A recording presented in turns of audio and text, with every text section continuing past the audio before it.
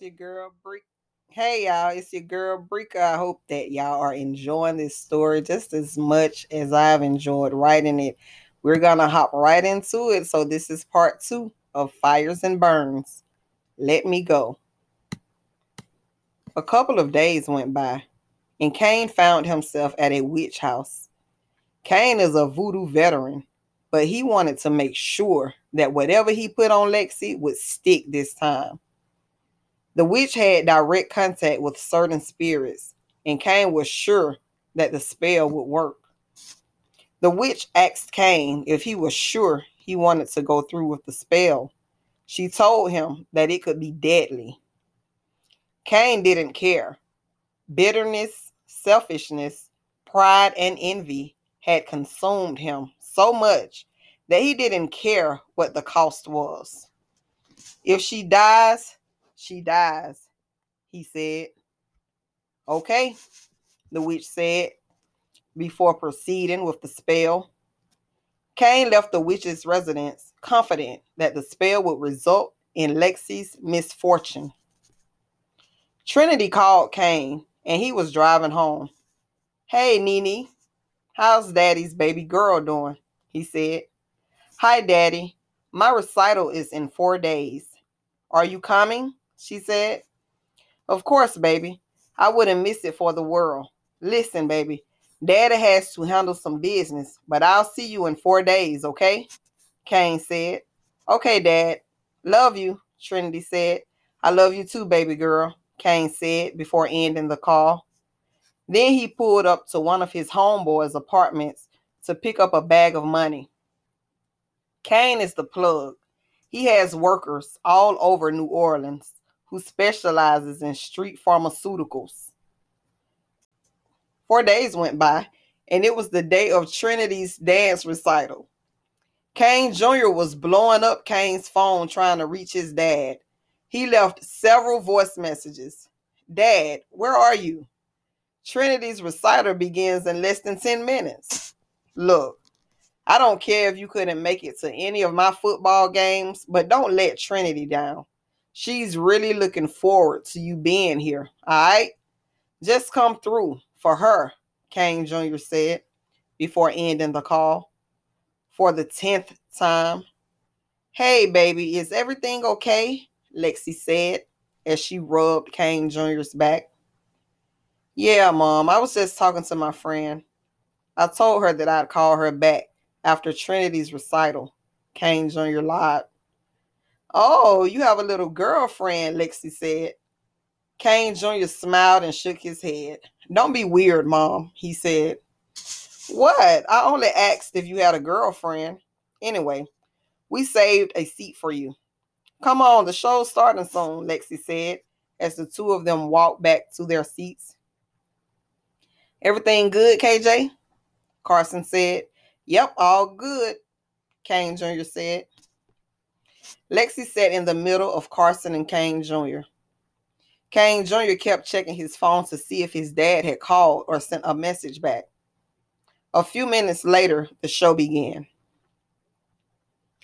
Tonight's show is a special presentation dedicated to our fathers.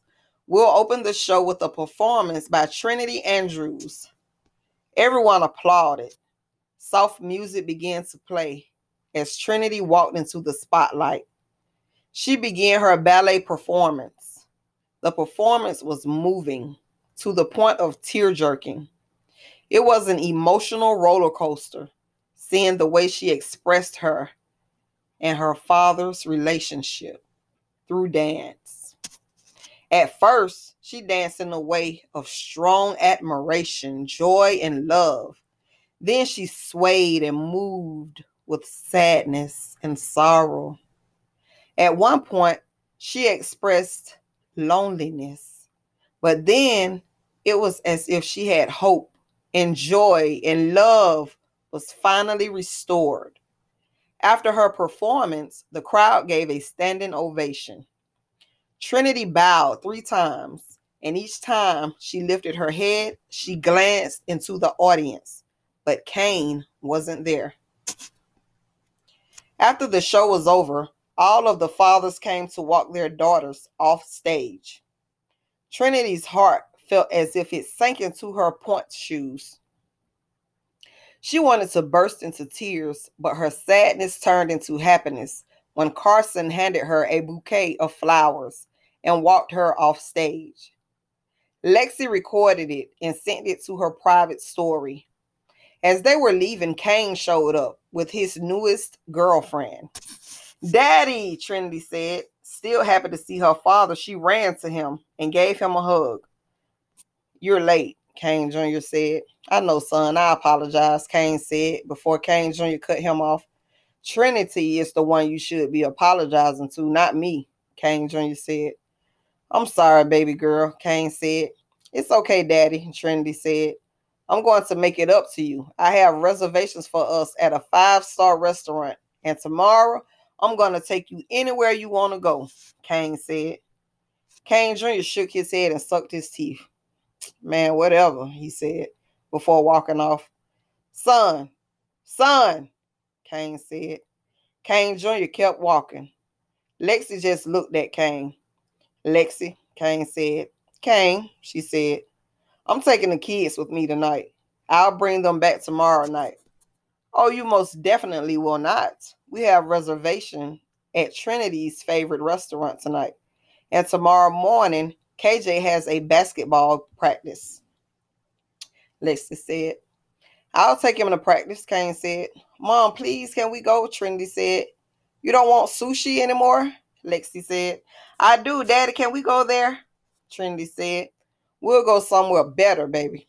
They sell sushi too. But I'll tell you what, if you don't like it, tomorrow I'll take you to your favorite spot, okay? Kane said. Okay, Trinity said. Now go with Miss Pam to the car. I'll be there in a second, okay, baby girl? Okay, Trinity said. I'm going to talk to your mom right quick, Kane said.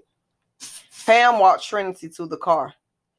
Kane, you can't keep doing this to them, Lexi said. Kane held his hand in Lexi's face. Hey, watch your hand, Carson said. Well, look at here. And you are? Matter of fact, what the hell are you going to do if I don't move my hand, Kane said. Look, man, I'm trying to be respectful out of respect and love for my fiance and the kids, but get your hand out of her face, Carson said. Kane laughed before putting his hand down. Then with a serious tone, he said, Lexi must haven't told you about me, Kane said. Oh, she have, which is why I refuse to let you raise a finger at her, Carson said. Baby, it's okay. I can handle him, Lexi said. Carson looked Kane up and down, and then he went to check on Kane Jr., who was leaning against the passenger door of Carson's truck. You better get your man in check, Kane said with a smirk. Or what? You going to beat him like you used to beat me? In case you haven't noticed, Carson is all man. He's not afraid of men who beat on women or men who pay other men to fight their battles, Lexi said. Kane lifted his shirt a little to show his gun. Lexi laughed. Is that supposed to scare me? She said. It should. If my kids weren't out here, I'd blast both of y'all. But you know what? I won't. I think I'm going to much rather enjoy your life crumble before your eyes. When he realizes that you ain't nothing, you ain't got nothing, and ain't bout nothing, he'll leave. You will never have a man or find happiness again outside of me. You were born broke and you will die broke and alone. If it wasn't for my kids, you would have been dead, Kane said. Lexi held a death stare. Then she said, Kane, I'm no longer afraid of you. I've forgiven you for everything, and I mean everything you've done to me. But oh, how miserable you must be to still hate me. What did I do to you to make you hate me this long? It's been 8 years. Let me go, Lexi said. Let you go, Kane said with a smirk. In case you didn't see that pretty little thing that came with me, I'm going to call her back over so you can get a double take, Kane said. No thanks. Bye, Kane. And have my kids back at a decent hour tomorrow night. I'll meet you at your mom's house to pick them up, Lexi said. You think you're something. I got 10 of you, Kane said.